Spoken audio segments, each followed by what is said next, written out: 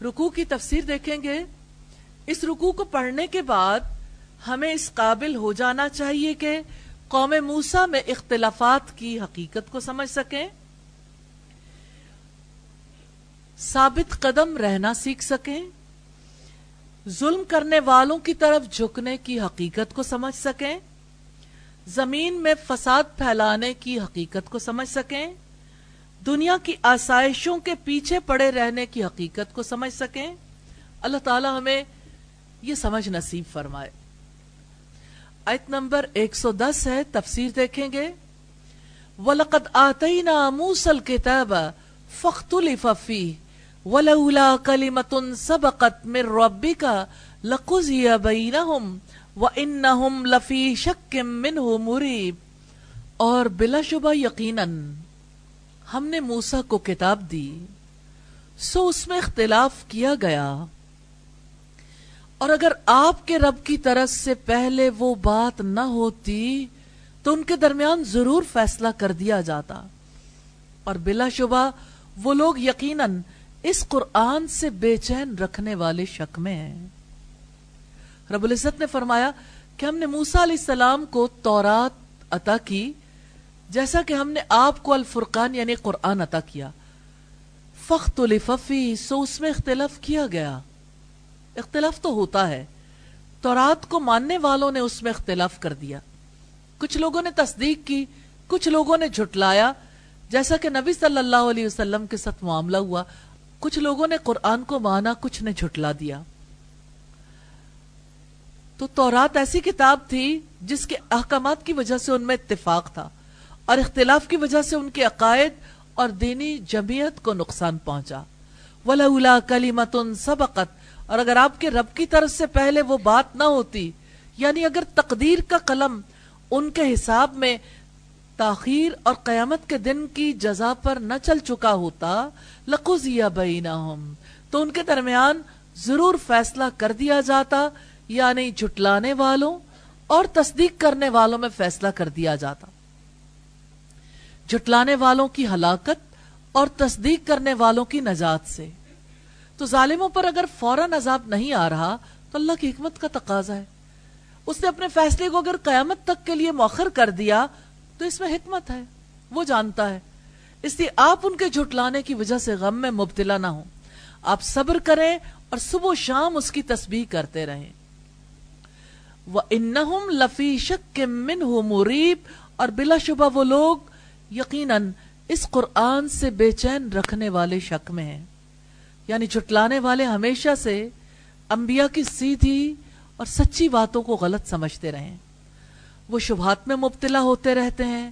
ان کے شک اتنے سخت نوعیت کے ہوتے ہیں جس پر مضبوط دلیلیں بھی اثر نہیں کرتی.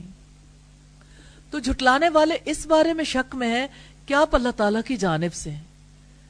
وہ عذاب کے بارے میں یا تورات کے بارے میں بھی شک میں ہیں.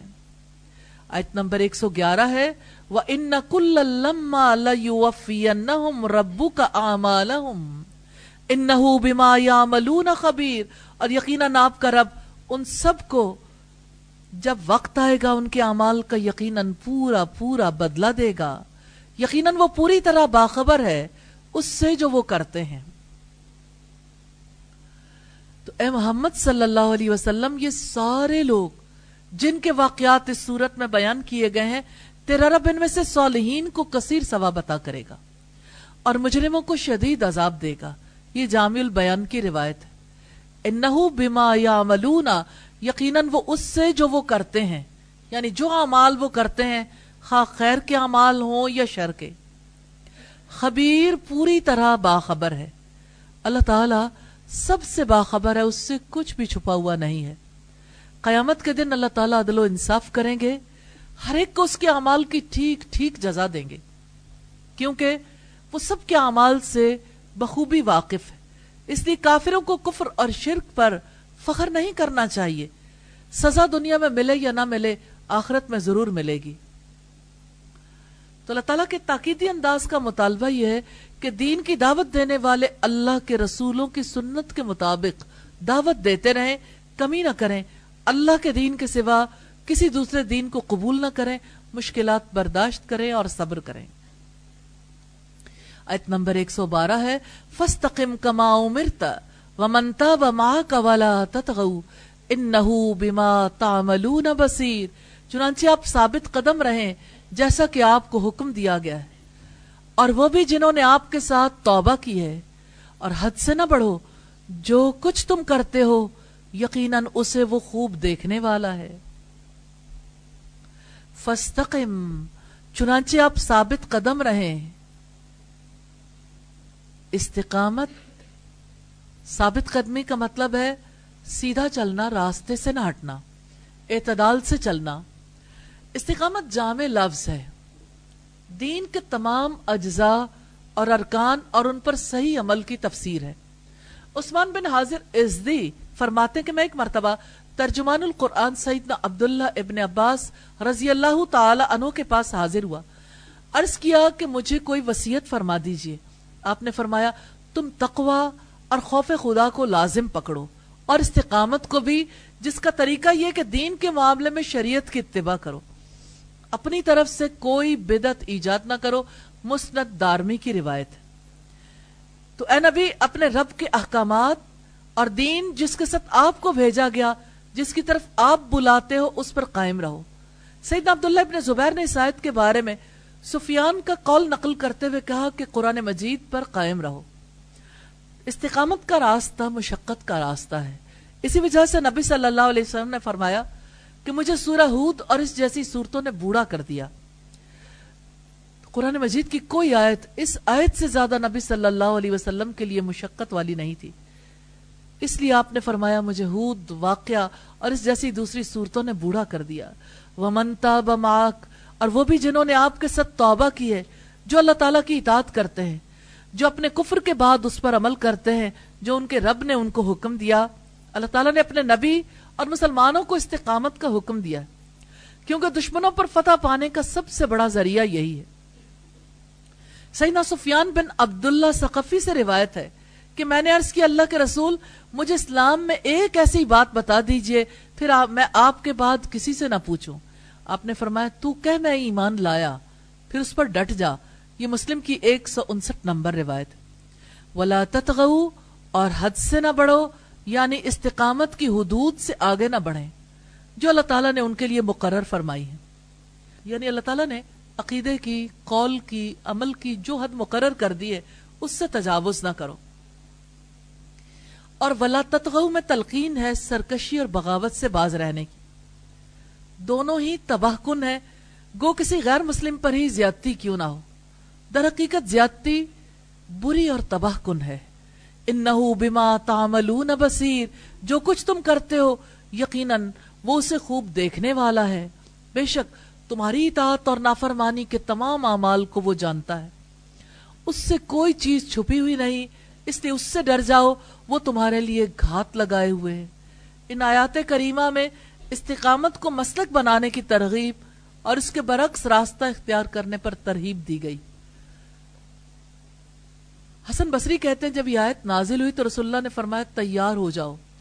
اس کے بعد آپ ہنستے ہوئے نہیں دیکھے گئے.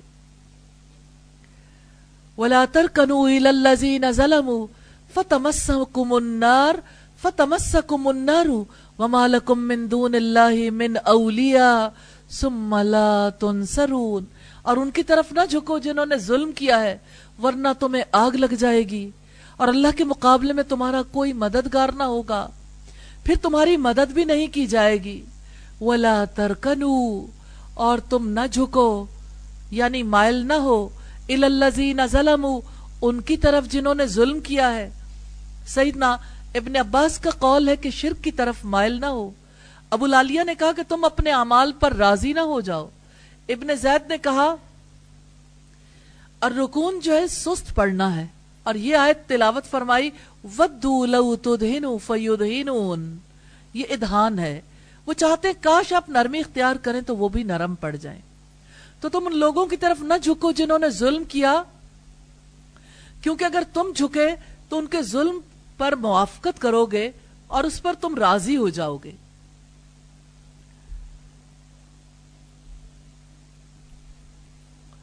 تو دین کی باتوں میں سستی اور اغماض سے کام نہ لو، شرک کی طرف نہ جھکو، ظالموں کی طرف نہ جھکو. ظالموں کی حمایت ظلم کی حمایت ہے. یہ بات اچھے طریقے سے جان لیجئے. ظلم اللہ تعالیٰ کے حق میں ہو شرک ہے. رسول اللہ کی سنت کی بجائے کچھ اور طریقہ اختیار کیا جائے بدعت ہے. انسانوں کے حق میں ہو ظلم اور زیادتی ہے. فَتَمَسَّكُمُ النَّارِ ورنہ تمہیں آگ لگ جائے گی, اللہ کے عذاب میں پھنس جاؤ گے. کون ہے جو تمہیں اللہ کی پکڑ سے بچا سکتا ہو؟ وَمَا لَكُم مِّن دُونِ اللَّهِ مِنْ أَوْلِيَاءَ ثُمَّ لَا تُنصَرُونَ اللہ کے مقابلے میں تمہارا کوئی مددگار نہیں ہوگا, پھر تمہاری مدد بھی نہیں کی جائے گی. یعنی کوئی تمہیں اللہ کے عذاب سے نہیں بچائے گا. اس آیت میں ظالم کی طرف میلان رکھنے سے روکا گیا ہے. اس پر وعید ہے تو ظالم کے ساتھ کیا معاملہ ہوگا, یعنی ظالم کی طرف میلان رکھنے سے بھی روکا گیا. اللہ تعالی ہمیں ظلم سے اپنی عافیت میں رکھے. مفسرین لکھتے ہیں کہ یہ آیت کریمہ ظلم سے ممانعت اور اس پر اللہ تعالیٰ کی طرف سے دھمکی کی بڑی دلیل ہے. اس لیے کہ جب ظلم کرنے والوں کے لیے اپنے دل میں نرم گوشہ رکھنے والوں کی سزا جہنم بتائی گئی ہے, تو ان کا کیا حال ہوگا جن کی زندگی مشرکانہ اعمال, ظلم اور بربریت میں ڈوبی ہوئی ہو. قاضی بیضاوی نے فرمایا کہ ظلم و جور کی ممانعت اور حرمت کے لیے اس آیت میں وہ انتہائی شدت ہے جو زیادہ سے زیادہ تصور میں لائی جا سکتی ہے. کیونکہ ظالموں کے ساتھ دوستی اور گہرے تعلق ہی کو نہیں, بلکہ ان کی طرف ادنا درجے کے میلان کو, جھکاؤ کو, ان کے پاس بیٹھنے کو بھی ممنوع قرار دیا گیا. امام اوزائی نے فرمایا اللہ کے نزدیک کوئی شخص اس عالم سے زیادہ مبغوث نہیں جو اسے اپنے دنیاوی مفاد کی خاطر کسی ظالم سے ملنے کے لیے جائے. یعنی جو علم بھی رکھتا ہو لیکن ظالموں کے ساتھ تعلق بھی رکھتا ہو اور ظالموں کے ساتھ میل جول برقرار رکھے, اللہ تعالیٰ کے نزدیک وہ سب سے زیادہ مبغوث ہے. استغفر اللہ. آیت نمبر 114 ہے وَأَقِمِ الصَّلَاةَ طَرَفَيِ النَّهَارِ وَزُلَفًا مِّنَ اللَّيْلِ إِنَّ الْحَسَنَاتِ يُذْهِبْنَ السَّيِّئَاتِ ذَلِكَ ذِكْرَىٰ لِلذَّاكِرِينَ اور آپ نماز قائم کریں دن کے دونوں اطراف میں اور رات کی چند گھڑیوں میں, بلا شبہ نیکیاں برائیوں کو لے جاتی ہیں, یہ اللہ تعالیٰ کو یاد کرنے والوں کے لیے نصیحت ہے. وَأَقِمِ الصَّلَاةَ آپ نماز قائم کریں.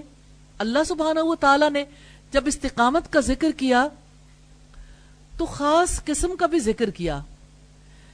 اقامت صلاۃ راس الایمان ہے. جہاں کہیں بھی قرآن مجید میں نماز پڑھنے کی بات آئی ہے تو پڑھنے کی بات نہیں آئی. یہ نہیں کہا آپ نماز پڑھ لو, یہ کہا آپ نماز قائم کرو. نماز ایمان کی جڑ استقامت کا اہم ترین مظہر ہے, اسی لیے اس کا ذکر خصوصی طور پر کیا گیا. طرفی النہاری دن کے دونوں اطراف میں, یعنی صبح اور مغرب, دن کے ابتدائی اور آخری حصے میں اس میں فجر, ظہر اور عصر کی نماز شامل ہے. وَزُلَفًا مِّنَ اللَّيْلِ اور رات کی چند گھڑیوں میں. تو یہ یعنی رات کے کچھ حصے میں اللہ کی عبادت ضرور کریں, اس میں مغرب اور عشاء کی نماز داخل ہے. تہجد کی نماز بھی اسی میں شامل ہے کیونکہ بندہ مومن تہجد کے ذریعے سے اللہ کا قرب تلاش کرتا رہتا. اللہ تبارک و تعالیٰ نے کامل طور پر نماز ادا کرنے کا حکم دیا ہے. ان الحسنات بلا شبہ نیکیاں, ساری کی ساری نیکیاں, یعنی 5 نمازیں بھی, نوافل بھی بہت بڑی نیکی ہیں, ثواب کی موجب ہیں, برائیوں کو مٹاتی ہیں, اور اس سے مراد صغیرہ گناہ بھی ہیں, جیسا کہ صحیح حدیث میں اس اطلاق کو مقید کیا گیا اور سورہ النساء کی اس آیت نے بھی مقید کر دیا ہے.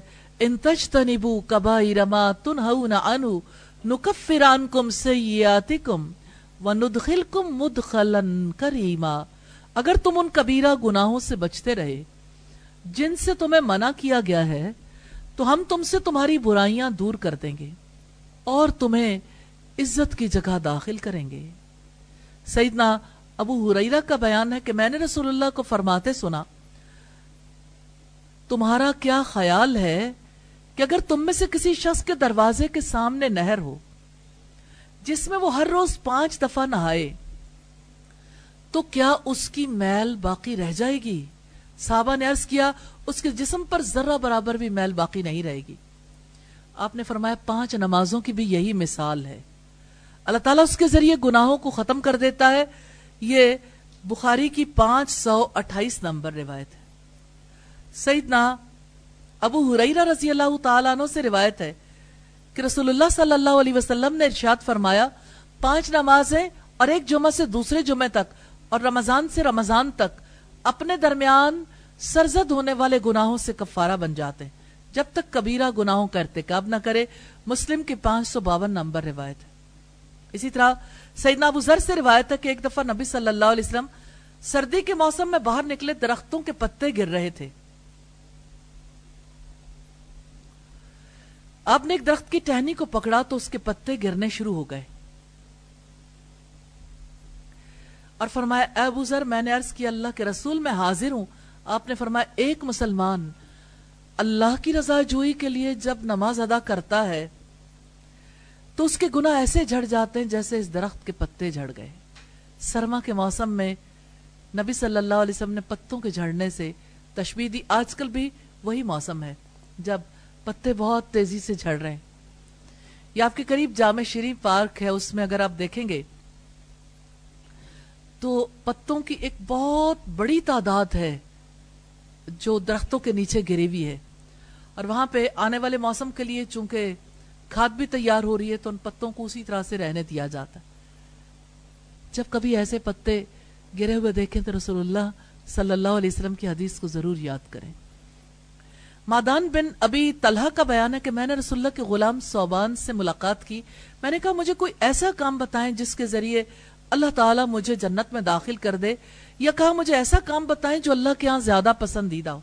وہ خاموش ہو گیا۔ میں نے اس سے پھر پوچھا، وہ خاموش رہا۔ پھر میں نے تیسری مرتبہ پوچھا تو اس نے کہا میں نے رسول اللہ سے یہی سوال کیا تھا، آپ نے فرمایا تھا زیادہ سے زیادہ سجدے کرو کیونکہ تمہارے ایک سجدے کے ذریعے اللہ تعالیٰ ایک درجہ بلند کرے گا اور ایک گناہ ختم کر دے گا۔ یا اللہ ہمیں سجدوں کی کثرت کی توفیق عطا فرما دے۔ ذالک ذکریٰ للذاکرین، یہ اللہ کو یاد کرنے والوں کے لیے نصیحت ہے، یعنی گزشتہ باتوں کی طرف اشارہ ہے، جیسے صراط مستقیم پر استقامت، حدود الہی سے عدم تجاوز، اہل ظلم کی طرف عدم میلان، اقامت صلاۃ کا حکم، اور یہ بیان کہ نیکیاں تمام برائیوں کو مٹا دیتی ہیں۔ ذکریٰ للذاکرین، اللہ کو یاد کرنے والوں کے لیے نصیحت ہے۔ وہ اس چیز کے ذریعے سے اللہ کے اوامر و نواہی کو سمجھتے ہیں اور ان تمام اوامر کی تعمیل کرتے ہیں جن کا ثمرہ نیکیاں ہیں جو شر اور برائی کو مٹا دیتی ہیں، مگر ان میں مجاہدہ نفس اور صبر کی سخت ضرورت ہے۔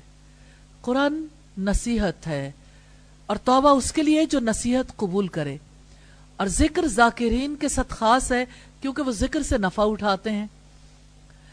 حضرت حسن نے فرمایا جو اللہ کو خوشی اور غم میں، خوشحالی اور سختی میں، عافیت اور آزمائش میں یاد کرتے ہیں، یا اللہ میں ہر حال میں یاد کرنے کی توفیق عطا کرنا۔ آیت نمبر 115 ہے وَاصْبِرْ فَإِنَّ اللَّهَ لَا يُضِيعُ أَجْرَ الْمُحْسِنِينَ، اور آپ صبر کریں، بلا شبہ اللہ تعالیٰ نیکی کرنے والوں کا اجر ضائع نہیں کرتا۔ یعنی اپنے نفس کو اللہ کی اطاعت پر ثابت قدم رکھیں، اس کی نافرمانی سے باز رکھیں، اس کا ہمیشہ التزام کریں، دل تنگ نہ کریں، تنگ دلی کا شکار نہ ہوں۔ تو اے محمد، آپ کو جو آپ کی قوم سے ایذائیں پہنچتی ہیں اس پر اللہ سے ثواب کی امید رکھیں۔ اللہ رب العزت نے جب حکم دیا فَاسْتَقِمْ كَمَا أُمِرْتَ، یہاں سے اقیم الصلاۃ تک، تو ان احکامات کو وَاصْبِرْ پر ختم کیا، کیونکہ صبر کے بغیر یہ احکامات پائے تکمیل کو نہیں پہنچتے۔ اللہ تعالی ہمیں صبر کرنے کی اور استقامت کی توفیق عطا فرمائے۔ فَإِنَّ اللَّهَ لَا يُضِيعُ أَجْرَ الْمُحْسِنِينَ، بلا شبہ اللہ تعالیٰ نیکی کرنے والوں کا اجر ضائع نہیں کرتا۔ اللہ تعالیٰ محسنین کے، جو اللہ کے لیے مخلص ہوتے ہیں، ان کے سارے نیک اعمال کو قبول کرتا ہے اور انہیں ان اعمال کی بہترین جزا دیتا ہے۔ جب کمزور نفس اکساہٹ کا شکار ہو کر کمزور ہو جاتے ہیں تو اللہ رب العزت نے صبر کی ترغیب دی اور ثواب کا شوق دلایا. اور محسن وہ ہیں جو اعمال کو اللہ کے لیے خالص کرتے ہیں, کامل طور پر ادا کرتے ہیں, پھر ان کی نیکیاں برائیوں کو دور کرنے کا سبب بن جاتی ہیں.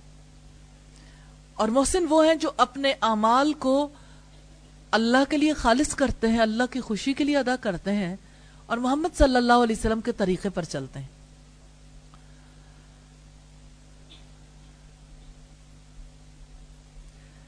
آیت نمبر 116 ہے فَلَوْلَا كَانَ مِنَ الْقُرُونِ مِنْ قَبْلِكُمْ أُولُو بَقِيَّةٍ يَنْهَوْنَ عَنِ الْفَسَادِ فِي الْأَرْضِ إِلَّا قَلِيلًا مِّمَّنْ أَنْجَيْنَا مِنْهُمْ وَاتَّبَعَ الَّذِينَ ظَلَمُوا مَا أُتْرِفُوا فِيهِ وَكَانُوا مُجْرِمِينَ. تم سے پہلے کی قوموں میں سے پھر کچھ بچی کھچی بھلائی والے لوگ کیوں نہ ہوئے جو زمین میں فساد سے منع کرتے سوائے تھوڑے سے لوگوں کے, ان میں سے جن کو ہم نے ان میں سے نجات دی. اور وہ لوگ جنہوں نے ظلم کیا وہ ان چیزوں کے پیچھے پڑے رہے جن میں انہیں عیش و آرام دیا گیا تھا, اور وہ جرائم پیشہ تھے. جب رب العزت نے گزشتہ اقوام کی ہلاکت کے بارے میں خبر دی کہ انہوں نے رسولوں کو جھٹلایا اور ان میں سے اکثر لوگوں نے اللہ کی کتابوں پر ایمان لانے سے انکار کیا, تو اب فرمایا کہ ان میں سے کچھ اہل خیر ایسے کیوں نہ ہوئے جو انہیں ہدایت کی طرف بلاتے رہتے, انہیں فساد اور ہلاکت سے روکتے تو انہیں فائدہ ہوتا تاکہ دین بچے رہتے, مگر ایسے لوگ بہت کم تھے. اولو بقیہ سے مراد اہل خیر ہیں جو لوگوں کو آخرت کی یاد دلاتے ہیں اور اپنے ماحول کی اصلاح کرتے ہیں, یا اللہ ہمیں ان میں شامل فرما لینا. اولو بقیہ سے مراد فہم اور عقل والے لوگ بھی ہیں جو اللہ کی نصیحتوں سے عبرت حاصل کرتے ہیں, دلائل پر تدبر کرتے ہیں اور اہل ایمان اور اہل کفر کو پہچانتے ہیں.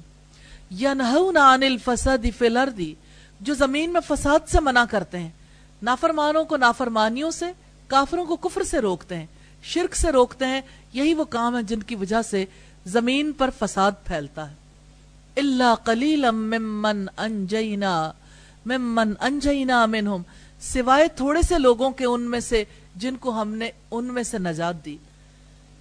یعنی گزشتہ قوموں میں بہت کم لوگ تھے جو انبیاء کی پیروی کرنے والے تھے.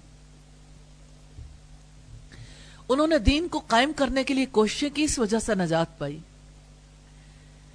اسی مقصد کے لیے رب العزت نے فرمایا یہ تو ممکن نہیں ہے کہ سارے کے سارے اہل ایمان ہی نکل جائیں, سن ہر گروہ میں سے کچھ لوگ کیوں نہ نکلے کہ وہ دین کی سمجھ حاصل کریں اور تاکہ وہ اپنی قوم کو ڈرائیں جب وہ ان کی طرف واپس جائیں. سورہ التوبہ کی آیت ہے, آیت نمبر 122, جس سے ہمیں پتہ چلتا ہے کہ زمین پر فساد کو روکنے والا کام دراصل اللہ کی کتاب کا علم ہے, جس کی سمجھ کے بعد لوگ فساد سے رک سکتے ہیں. اور اسی طرح سے رب العزت نے حکم دیا, سورہ آل عمران کی آیت نمبر 104 سے پتہ چلتا ہے وَلْتَكُمْ مِنْكُمْ أُمَّةٌ يَدْعُونَ إِلَى الْخَيْرِ, تم میں سے لازمی طور پر ایک گروہ ہونا چاہیے جو خیر کی طرف دعوت دے, بھلائی کا حکم دیں, برائی سے روکیں. یہی لوگ فلاح پانے والے ہیں. وَاتَّبَعَ الَّذِينَ ظَلَمُوا مَا أُتْرِفُوا فِيهِ وَكَانُوا مُجْرِمِينَ, اور وہ لوگ جنہوں نے ظلم کیا وہ ان چیزوں کے پیچھے پڑے رہے جن میں انہیں عیش و آرام دیا گیا تھا اور وہ جرائم پیشہ تھے. یعنی راحت اور عیش و عشرت کے پیچھے پڑے رہے, عہدوں سے محبت کرتے تھے, دنیا کے مال و دولت کے پیچھے بھاگتے تھے. یہی چیز ان کو جرائم پیشہ بنا گئی. اللہ کے احکامات کو پس پش ڈالتے تھے. وَكَانُوا مُجْرِمِينَ, وہ جرائم پیشہ تھے, انہوں نے ظلم کا ارتکاب کیا, عذاب کے مستحق ٹھہرے, عذاب نے ان کی جڑ کاٹ کر رکھ دی.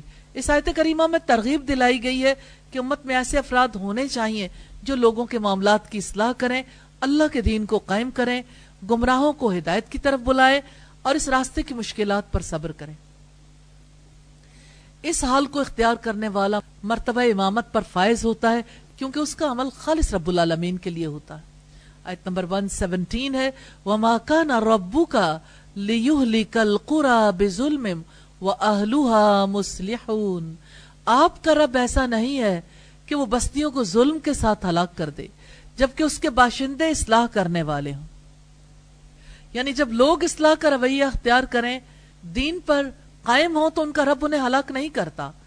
اللہ تعالیٰ ظلم کرنے والوں کو ہلاک کرتا ہے جب ان پر حجت قائم ہو جائے. وَأَهْلُهَا مُصْلِحُونَ، جبکہ ان کے باشندے اصلاح کرنے والے ہوں، یعنی ایمان میں مخلص ہو جائیں، اصلاح کریں اپنے اعمال کی، تو اللہ تعالیٰ انہیں معاف کر دے گا، گزشتہ ظلم مٹا دے گا. تو اس آیت کریمہ کی تفسیر دو طرح سے بیان کی گئی کہ اگر کوئی مشرک قوم آپس میں ایک دوسرے کے حقوق کا خیال رکھتی ہے، ظلم و زیادتی نہیں کرتی، قوی کمزور کا حق غصب نہیں کرتا، تو محض شرک کی وجہ سے اللہ تعالیٰ انہیں ہلاک نہیں کرتا. شیخ الاسلام امام ابن تیمیہ کا قول ہے، حکومت کفر کے ساتھ تو باقی رہتی ہے لیکن ظلم کے ساتھ باقی نہیں رہتی. جب کوئی قوم یا کوئی حکومت ظالم بن جاتی ہے تو اللہ تعالیٰ اسے ختم کر دیتا ہے. اور دوسری تفسیر یہ بیان کی گئی ہے کہ جب تک کوئی قوم بھلائی کا حکم دیتی ہے، برائی سے روکتی ہے، اللہ تعالیٰ محض شرک کی وجہ سے ہلاک نہیں کرتا. اس لیے کہ کسی قوم میں تمام برائیوں کی جڑ یہ کہ اس کے اصحاب عقل لوگوں کو بھلائی کا حکم دینا اور برائی سے روکنا بند کر دیں. یا اللہ ہم سب کو بھلائی کا حکم دینے والوں میں شامل فرما لیجئے اور ہمیں توفیق دیجئے کہ تیرے راستے کی طرف لوگوں کو بلائیں اور تیرے قرآن کی رسی ان کے ہاتھ میں تھما دیں. آیت نمبر 118 ہے، وَلَوْ شَاءَ رَبُّكَ لَجَعَلَ النَّاسَ أُمَّةً وَاحِدَةً وَلَا يَزَالُونَ مُخْتَلِفِينَ، اور اگر آپ کا رب چاہتا تو تمام انسانوں کو یقیناً ایک ہی امت بنا دیتا اور وہ ہمیشہ اختلاف کرنے والے ہی رہیں گے. یعنی اللہ تعالیٰ قادر ہے، چاہتا تو ساری دنیا کو مسلمان بنا دیتا، لیکن یہ اس کی مشیت نہیں تھی. اللہ تعالیٰ کی حکمت کا تقاضا ہے وَلَا يَزَالُونَ مُخْتَلِفِينَ، کہ لوگ ہمیشہ اختلاف کرتے رہیں، اپنی رائے کو حق، دوسروں کو گمراہ سمجھیں، صراط مستقیم کی مخالفت کر کے جہنم کے راستے پر چلتے رہیں. کیا یہ اللہ کی چاہت ہے؟ اللہ تعالیٰ تو چاہتے ہیں کہ لوگ ہدایت کے راستے پر آئیں، لیکن ایسا ہو نہیں سکتا کہ 100% لوگ ہدایت کے راستے پر چلیں. ہدایت کے راستے پر تو وہی چلتا ہے جو خود چلنا چاہتا ہے. اللہ تعالیٰ توفیق دے دیتا ہے. امتا واحدہ، اس سے مراد واحد دین ہے اور وہ اسلام ہے. تو لوگوں کے درمیان اختلافات اللہ تعالیٰ کی سنت کے مطابق ہو رہے ہیں تاکہ لوگ اپنے راستے کے انتخاب کے مطابق کوششیں کریں اور اپنی کوشش کے مطابق اپنے انجام کو پہنچیں. سیدنا عوف بن مالک سے روایت ہے، رسول اللہ نے فرمایا یہود کے 71 فرقے ہوئے، نصارہ کے 72 فرقے ہوئے، ان میں سے ایک جنتی ہے اور 70 دوزخ میں، یعنی یہودیوں کے 70 دوزخ میں جائیں گے اور نصارہ کے 71 دوزخی ہیں، ایک جنتی.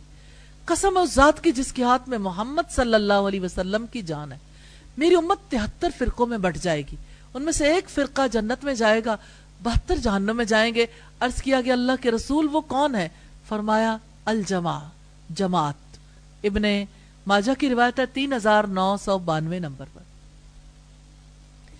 الا من رحم ربک ولذالک خلقہم وتمت کلمۃ ربک لأملأن جہنم من الجنۃ والناس اجمعین، مگر جن پر آپ کا رب رحم کرے اور اسی لیے اس نے ان کو پیدا کیا اور تیرے رب کی وہ بات پوری ہو گئی کہ میں جہنم کو جنوں اور انسانوں سبھی سے ضرور بھر دوں گا. تو جن کو اللہ تعالیٰ نے اپنی رحمت سے اتباع رسول کا شوق دلایا اور دین کے احکامات پر عمل کرنے کا ذوق عطا فرمایا، وہ انبیاء کے طریقے پر ہمیشہ چلتے رہیں گے. تو اللہ تعالیٰ نے ان کی علم حق کی طرف رہنمائی کی. کیا اللہ تعالیٰ نے آپ کی قرآن کی طرف رہنمائی کی ہے؟ الحمدللہ. اللہ تعالیٰ عمل کی بھی توفیق عطا فرمائے. تو جن کو عمل کی توفیق مل جاتی ہے ان کے لیے سعادت لکھ دی جاتی ہے. وَلِذَالِكَ خَلَقَهُمْ، اسی لیے اس نے ان کو پیدا کیا، یعنی بدبختوں اور خوشبختوں کے اختلاف کے لیے انہیں پیدا کیا گیا. تو اہل اختلاف کو اختلاف کے لیے، اہل رحمت کو رحمت کے لیے پیدا کیا. تو ان کی تخلیق اللہ کی حکمت کا تقاضا تھا تاکہ ان میں سے کچھ لوگ بدبخت ہوں، کچھ خوشبخت ہوں، ایک گروہ کو ہدایت ملے، ایک کو گمراہی ملے اور اللہ کے عدل اور اس کی حکمت عیاں ہو جائے. وَتَمَّتْ كَلِمَةُ رَبِّكَ لَأَمْلَأَنَّ جَهَنَّمَ مِنَ الْجِنَّةِ وَالنَّاسِ أَجْمَعِينَ، اور تیرے رب کی وہ بات پوری ہو گئی کہ میں جہنم کو جنوں اور انسانوں سبھی سے ضرور بھر دوں گا. سیدنا انس بن مالک بیان کرتے ہیں کہ اللہ کے نبی نے فرمایا دوزخ لگاتار یہی کہتی رہے گی حل من مزید، کیا کچھ اور ہے، یہاں تک کہ اللہ تعالیٰ اپنا قدم رکھ دے گا تو پھر دوزخ کہے گی تیری عزت کی قسم بس بس، اور اس کا ایک حصہ سمٹ کر دوسرے حصے سے مل جائے گا۔ صحیح مسلم کی 7177 نمبر روایت۔ سیدنا ابو ہریرہ نبی کریم سے روایت کرتے ہوئے فرماتے ہیں کہ جنت اور دوزخ میں جھگڑا ہوا تو دوزخ نے کہا کہ مجھے متکبر اور ظالم لوگوں کی وجہ سے فضیلت دی گئی، اور پھر جنت نے کہا کہ پھر اس کی کیا وجہ ہے کہ میرے اندر سوائے حقیر، کمزور اور عاجز لوگوں کے اور کوئی داخل نہ ہوگا۔ اللہ تعالیٰ نے جنت سے فرمایا تو میری رحمت ہے، میں تیرے ذریعے اپنے بندوں میں سے جس پر چاہوں گا رحمت کروں گا، اور اللہ تعالیٰ نے دوزخ سے فرمایا تو میرا عذاب ہے، میں تیرے ذریعے اپنے بندوں میں سے جس کو چاہوں گا عذاب دوں گا، لیکن تم میں سے ہر ایک کو میں نے ضرور بھرنا ہے۔ پھر جب دوزخ نہیں بھرے گی تو اللہ تعالیٰ شایان شان اپنا قدم دوزخ میں رکھیں گے تو دوزخ کہے گی قط قط بس بس، پھر دوزخ اسی وقت بھر جائے گی، اس کا ایک حصہ دوسرے کی طرف سے مٹ جائے گا۔ صحیح مسلم کی 7173 نمبر روایت۔ آیت نمبر 120 ہے وَكُلًّا نَقُصُّ عَلَيْكَ مِنْ أَنْبَاءِ الرُّسُلِ مَا نُثَبِّتُ بِهِ فُؤَادَكَ وَجَاءَكَ فِي هَٰذِهِ الْحَقُّ وَمَوْعِظَةٌ وَذِكْرَىٰ لِلْمُؤْمِنِينَ، اور ہم رسولوں کے واقعات میں سے ہر چیز آپ کو سنا رہے ہیں جس کے ساتھ ہم آپ کا دل مضبوط کرتے ہیں، اور آپ کے پاس اس معاملے میں حق آ گیا اور ایمان والوں کے لیے نصیحت اور یاد دہانی ہے۔ اللہ رب العزت نے اس صورت میں انبیاء کے حالات بیان فرمائے ہیں، حکمت یہ بیان کی ہے مَا نُثَبِّتُ بِهِ فُؤَادَكَ، زندگی کے لیے اس بات کو سمجھ جائیے کہ اللہ تعالیٰ کی جانب سے یہ قصص کیوں بیان ہوتے ہیں جس کے ساتھ ہم آپ کا دل مضبوط کرتے ہیں، آپ حق پر اس کی وجہ سے قائم رہتے ہو۔ اس صورت میں انبیاء کے حالات بیان فرمائے تو اس کی حکمت بھی بیان کی۔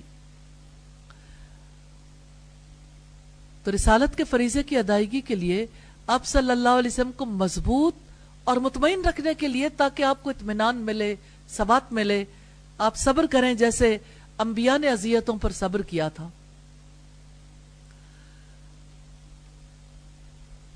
تو ان قصص سے ہم آپ کے یقین کو بڑھائیں گے، ہم آپ کو ثابت قدم رکھیں گے۔ سیدنا ابن عباس کا قول ہے کہ آپ کے دل کو مضبوط کریں گے۔ ابن جریج نے کہا ہم آپ کے دل کو اس سے باندھ دیں گے یہاں تک کہ وہ جزا فضا نہیں کرے گا۔ سوال یہ پیدا ہوتا ہے کہ قصص یعنی گزشتہ قوموں کے واقعات دل کو اسلام پر جمانے کے لیے کیسے مددگار ہوتے ہیں؟ بات یہ کہ قصص میں سچی باتیں ہیں جو دل کو اسلام پر جمانے والی ہیں۔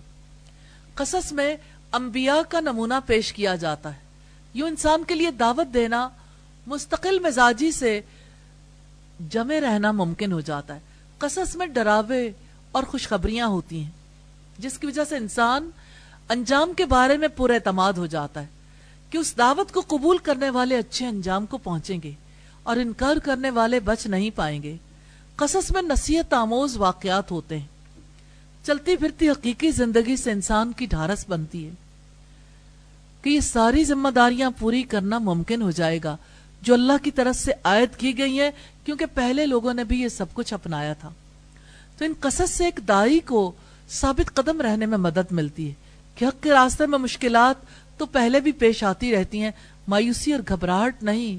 یاد رکھیے گا انسان دعوت کے میدان میں ان دو بیماریوں کا شکار ہو جاتا ہے۔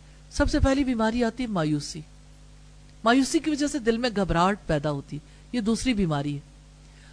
تو اللہ رب العزت نے تلقین کی ہے، اور آپ دیکھیے کہ موقع کیسا ہے، الحمدللہ کل سے آپ کی بھی فرسٹ فلائٹ ہے ماشاءاللہ، تو گھبرانا نہیں ہے، اور آپ نے انشاءاللہ تعالی مایوسی کا شکار نہیں ہونا۔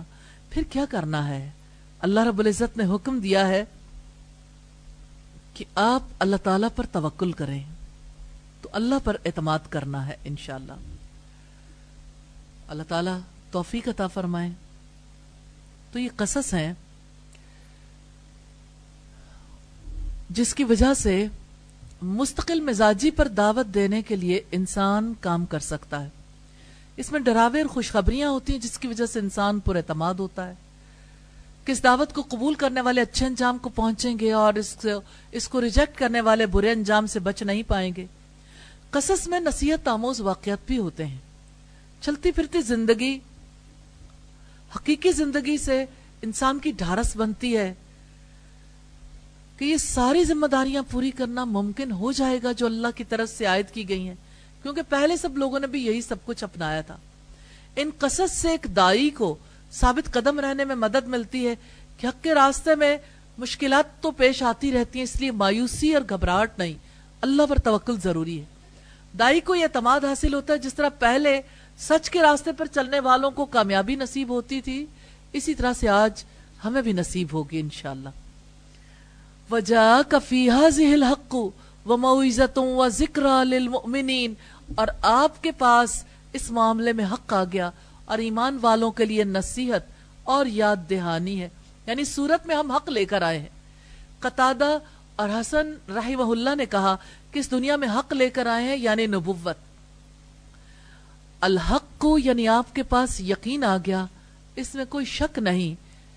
اللہ کا علم حق کا علم ہے جو نفس کے لیے بڑی فضیلت ہے۔ قرآن کا علم حق کا علم ہے، حدیث کا علم حق کا علم ہے۔ وَمَوْعِظَةٌ وَذِكْرَىٰ لِلْمُؤْمِنِينَ، اور ایمان والوں کے لیے نصیحت اور یاد دہانی ہے۔ پہلی قوموں نے انبیاء کو نہیں مانا، نبیوں نے ان کی ایذاؤں پر صبر کیا، واعظ و نصیحت میں لگے رہے، تو جب اللہ کا عذاب آیا تو نافرمان برباد ہو گئے اور فرما بردار بچ گئے۔ ان میں نصیحت ہے، تو مومن اس سے نصیحت حاصل کرتے ہیں، برے کاموں سے رک جاتے ہیں، اچھے کاموں پر عمل پیرا ہوتے ہیں، اور جو ایمان نہیں رکھتے ان کو نصیحت فائدہ نہیں دیتی۔ آیت نمبر 121 ہے وَقُلْ لِلَّذِينَ لَا يُؤْمِنُونَ عَمَلُوا عَلَى مَكَانَتِكُمْ إِنَّا عَامِلُونَ، اور آپ ان لوگوں سے کہہ دو جو ایمان نہیں لاتے تم اپنے طریقے پر عمل کرتے رہو، بلا شبہ ہم بھی عمل کرنے والے ہیں۔ اللہ تعالیٰ نے نبی صلی اللہ علیہ وسلم کو حکم دیا ہے ایمان نہ لانے والوں کو تنبیہ کر دیں کہ جس حالت میں تم ہو جو کرتے ہو کرتے جاؤ، اِنَّا عَامِلُونَ، ہم بھی توحید کے طریقے پر عمل کرتے رہیں گے۔ جیسا کہ سورہ الکافرون میں نبی صلی اللہ علیہ وسلم کو حکم دیا گیا قُلْ يَا أَيُّهَا الْكَافِرُونَ لَا أَعْبُدُ مَا تَعْبُدُونَ وَلَا أَنْتُمْ عَابِدُونَ مَا أَعْبُدُ وَلَا أَنَا عَابِدٌ مَا عَبَدتُّمْ وَلَا أَنْتُمْ عَابِدُونَ مَا أَعْبُدُ لَكُمْ دِينُكُمْ وَلِيَ دِينِ۔ آیت نمبر 122 ہے وَانْتَظِرُوا إِنَّا مُنْتَظِرُونَ، اور تم انتظار کرو بے شک ہم بھی منتظر ہیں۔ تم اپنے انجام کا انتظار کرو، ہم اپنے انجام کا انتظار کریں گے۔ تو دیکھتے ہیں کہ اللہ تعالیٰ کی جانب سے کیا فیصلہ ہوتا ہے۔ ہم پر جو کچھ نازل ہوگا تم اس کا انتظار کرو، تم پر جو کچھ نازل ہوگا اس کا ہم انتظار کریں گے۔ تو دعوت دینے والا آخری موڑ پر یہی بات کہتا ہے اِنَّا مُنْتَظِرُونَ، بے شک ہم سبھی انتظار کرنے والے ہیں اللہ کے فیصلے کا، اللہ کے عذاب کا، کیونکہ وہی فیصلہ کن ہو سکتا ہے۔ آیت نمبر 123 ہے وَلِلَّهِ غَيْبُ السَّمَاوَاتِ وَالْأَرْضِ وَإِلَيْهِ يُرْجَعُ الْأَمْرُ كُلُّهُ فَاعْبُدْهُ وَتَوَكَّلْ عَلَيْهِ وَمَا رَبُّكَ بِغَافِلٍ عَمَّا تَعْمَلُونَ، آسمانوں اور زمین کا غیب اللہ ہی کے لیے ہے اور تمام معاملات اس کی طرف لوٹائے جاتے ہیں، سو آپ اسی کی عبادت کریں اور اسی پر بھروسہ رکھیں، اور آپ کا رب اس سے بے خبر نہیں جو تم عمل کرتے ہو۔ اللہ رب العزت نے اپنے نبی سے ذکر کیا ہے کہ محمد صلی اللہ علیہ وسلم، آسمانوں اور زمین میں جو کچھ چھپا ہوا ہے اس کا مالک اللہ ہے، اس کا علم رکھنے والا وہی ہے، ہر چیز اسی کے ہاتھ میں ہے، کچھ بھی اس سے چھپا نہیں، کوئی ایسی چیز نہیں جس کو وہ جانتا نہ ہو۔ وہ جانتا ہے آپ کی مشرک قوم کے ساتھ کیا معاملہ ہونے والا ہے۔ وَإِلَيْهِ يُرْجَعُ الْأَمْرُ كُلُّهُ، تمام معاملات اس کی طرف لوٹائے جاتے ہیں، تمام کام، تمام اعمال وہ پاک اور ناپاک کو الگ کر کے رہے گا، ہر ایک کو اس کے اعمال کی جزا یا سزا نیتوں کے مطابق دے گا۔ وہی خالق، وہی حاکم، وہی اول، وہی آخر، وہی ظاہر، وہی باطن، وہ سدا سے ہے، سدا رہنے والا، جس حکمت کے تحت اس نے زمین و آسمان بنائے، انسان کو آباد کیا اس کی حکمت کے مطابق تقدیری فیصلے ہوئے اور تقدیری فیصلے ہم پر غالب آنے والے ہیں. فَعْبُدْهُ سو اسی کی عبادت کریں، یعنی اس کے ساتھ کسی کو شریک نہ ٹھہرائیں. اس سے مراد اللہ تعالیٰ کے تمام احکامات کی تعمیل کریں. وَتَوَكَّلْ عَلَيْهِ اس پر بھروسہ رکھیں. وَمَن يَتَوَكَّلْ عَلَى اللَّهِ فَهُوَ حَسْبُهُ جو اللہ پر توکل کرتا ہے اللہ تعالیٰ اس کے لیے کافی ہو جاتا ہے. وَمَا رَبُّكَ بِغَافِلٍ عَمَّا تَعْمَلُونَ آپ کا رب اس سے بے خبر نہیں جو تم عمل کرتے ہو. اللہ تعالیٰ اسلام کے دشمنوں کی حالتوں سے بے خبر نہیں ہے. اللہ تعالیٰ کا علم سارے اعمال کا احاطہ کیے ہوئے جس پر اس کا قلم جاری ہو چکا، خیر ہو یا شر ہر چیز پر وہ پوری قدرت رکھنے والا ہے. ان سارے اعمال پر اب اس کا حکم اور اس کی جانب سے جزا کا فیصلہ نافذ ہوگا. اللہ ہی ہے جو دنیا اور آخرت میں پورا پورا بدلہ دے گا اور آپ دونوں جہانوں میں کامیاب رہیں گے. الہی ہمیں عبادت کرنے کا حق ادا کرنے کی توفیق عطا فرمائیے اور توکل کرنے کی توفیق عطا فرمائیے. مقصد زندگی کی بات ہے ثابت قدم رہنا. تیار ہیں مشکلات برداشت کرنے کے لیے؟ گھبرائیں گے؟ پھر کیا کریں گے؟ مایوس ہوں گے؟ اللہ پر توکل کریں گے انشاءاللہ. اللہ ہمارا رب ہے. آسمانوں اور زمین میں جو کچھ چھپا ہوا ہے وہ سب اللہ کے لیے ہے. سارے معاملات اللہ تعالیٰ کی طرف لوٹائے جاتے ہیں.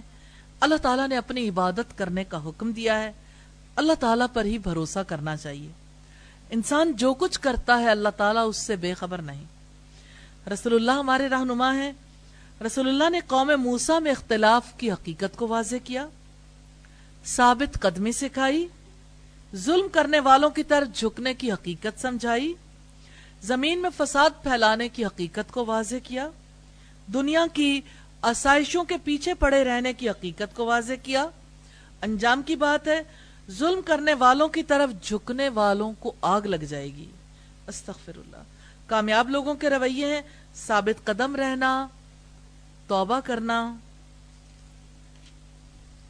حد سے نہ بڑھنا، ظلم کرنے والوں کی طرف نہ جھکنا، نماز قائم کرنا، اللہ تعالیٰ کی نعمتوں کو یاد رکھنا، صبر کرنا، نیکی کرنا، زمین میں فساد کو روکنا، اصلاح کرنا، اللہ تعالیٰ کی عبادت کرنا، اللہ تعالیٰ پر بھروسہ کرنا. ناکام لوگوں کے رویے ہیں قرآن کی طرف سے خلجان آمیز شک میں مبتلا ہونا، زمین میں فساد پھیلانا، ظلم کرنا، دنیا کی آسائشوں کے پیچھے پڑے رہنا، اختلاف کرنا. آؤ کچھ کر لیں. صراط مستقیم پر ثابت قدم رہنا ہے، بندگی کی حد سے نہیں نکلنا انشاءاللہ. بندگی کی حد سے نکل جانے والے ظالموں کی طرف نہیں جھکنا، نیکیوں سے برائیوں کو دور کرنا ہے، نماز قائم کرنی ہے، صبر کرنا ہے انشاءاللہ تعالی. منزل ہے کہاں تیری؟ کیا میں نے ثابت قدم رہنا سیکھنے کا ارادہ کر لیا ہے؟ ثابت قدمی کو سیکھیں گے؟ کیا میں نے قوم موسیٰ میں اختلاف کی حقیقت کو سمجھنے کا ارادہ کر لیا ہے؟ کیا میں نے ظلم کرنے والوں کی طرف جھکنے سے بچنے کا ارادہ کر لیا ہے؟ کیا میں نے فساد پھیلانے سے بچانے کا ارادہ کر لیا ہے؟ کیا میں نے دنیا کی آسائشوں کے پیچھے بھاگنے سے بچنے کا ارادہ کر لیا ہے؟ کیا میں نے اللہ تعالیٰ کی نصیحتوں کو یاد کرنے کا، یاد رکھنے کا ارادہ کر لیا ہے؟ الہی ہم سب کو توفیق عطا فرمانا. رکوع نمبر 10 ہے جس کا موضوع ہے اقوام کی ہلاکت پر تبصرہ، اور اس کے 5 مین پوائنٹس ہیں. کتاب میں اختلاف کا نتیجہ اس کا پہلا پوائنٹ ہے. دین قبول کرنے والوں کے لیے لائحہ عمل اس کا دوسرا پوائنٹ ہے. یہ بہت خوبصورت پوائنٹس ہیں، ان کو ضرور اپنے مائنڈز میں راسخ کرنے کے لیے پڑھیے گا اچھے طریقے سے. تیسرا قوموں کی تباہی کے اصل سبب پر تبصرہ. چوتھا قصص کے مقاصد. پانچواں ہے اللہ تعالیٰ ہی کی بندگی کرو. ہم کیا کریں؟ انشاءاللہ مستقل مزاجی سے اس دین کا علم بھی حاصل کرنا ہے، اس پر یقین بھی رکھنا ہے، اس پر عمل بھی کرنا ہے، اور انشاءاللہ اس دین کو ہمیشہ دوسروں تک بھی پہنچاتے رہنا ہے. اپنا جائزہ لینا ہے اور یہ نماز کے بعد لیں گے انشاءاللہ. الحمدللہ سورہ ہود کمپلیٹ ہوئی اللہ کے فضل و کرم سے. سورت کا مزاج ایسا ہے جس کی وجہ سے دل کانپتا ہے، لیکن اس کے بعد آنے والی سورت کا مزاج ایسا ہے جس کی وجہ سے دل بہت لگتا ہے، بہت سافٹ، بہت پیاری اور بہت زیادہ یعنی تجسس رکھنے والی بھی اور تجسس میں مبتلا کرنے والی بھی ہے. لیکن اللہ پاک نے اس کے بارے میں جو تبصرہ کی سب سے خوبصورت ہے، احسن القصص، سب سے زیادہ اچھا واقعہ تمام واقعات سے. دنیا میں آج تک جتنے واقعات بیان ہوئے سورہ یوسف سب سے زیادہ خوبصورت ہے، احسن القصص. اس لیے سورہ یوسف کو ضرور عمدہ طریقے سے سیکھنا ہے انشاءاللہ، اور اگر اللہ تعالیٰ آپ کو توفیق دے تو اس کو حفظ بھی کر لیجئے گا انشاءاللہ. جب بھی اللہ تعالیٰ توفیق دے، ارادہ کریں گے تو اللہ تعالیٰ کی طرف سے انشاءاللہ خیر ہوگی. سبحانک اللہم و بحمدک نشہد ان لا الہ الا انت نستغفرک و نتوب الیک. السلام علیکم ورحمۃ اللہ وبرکاتہ.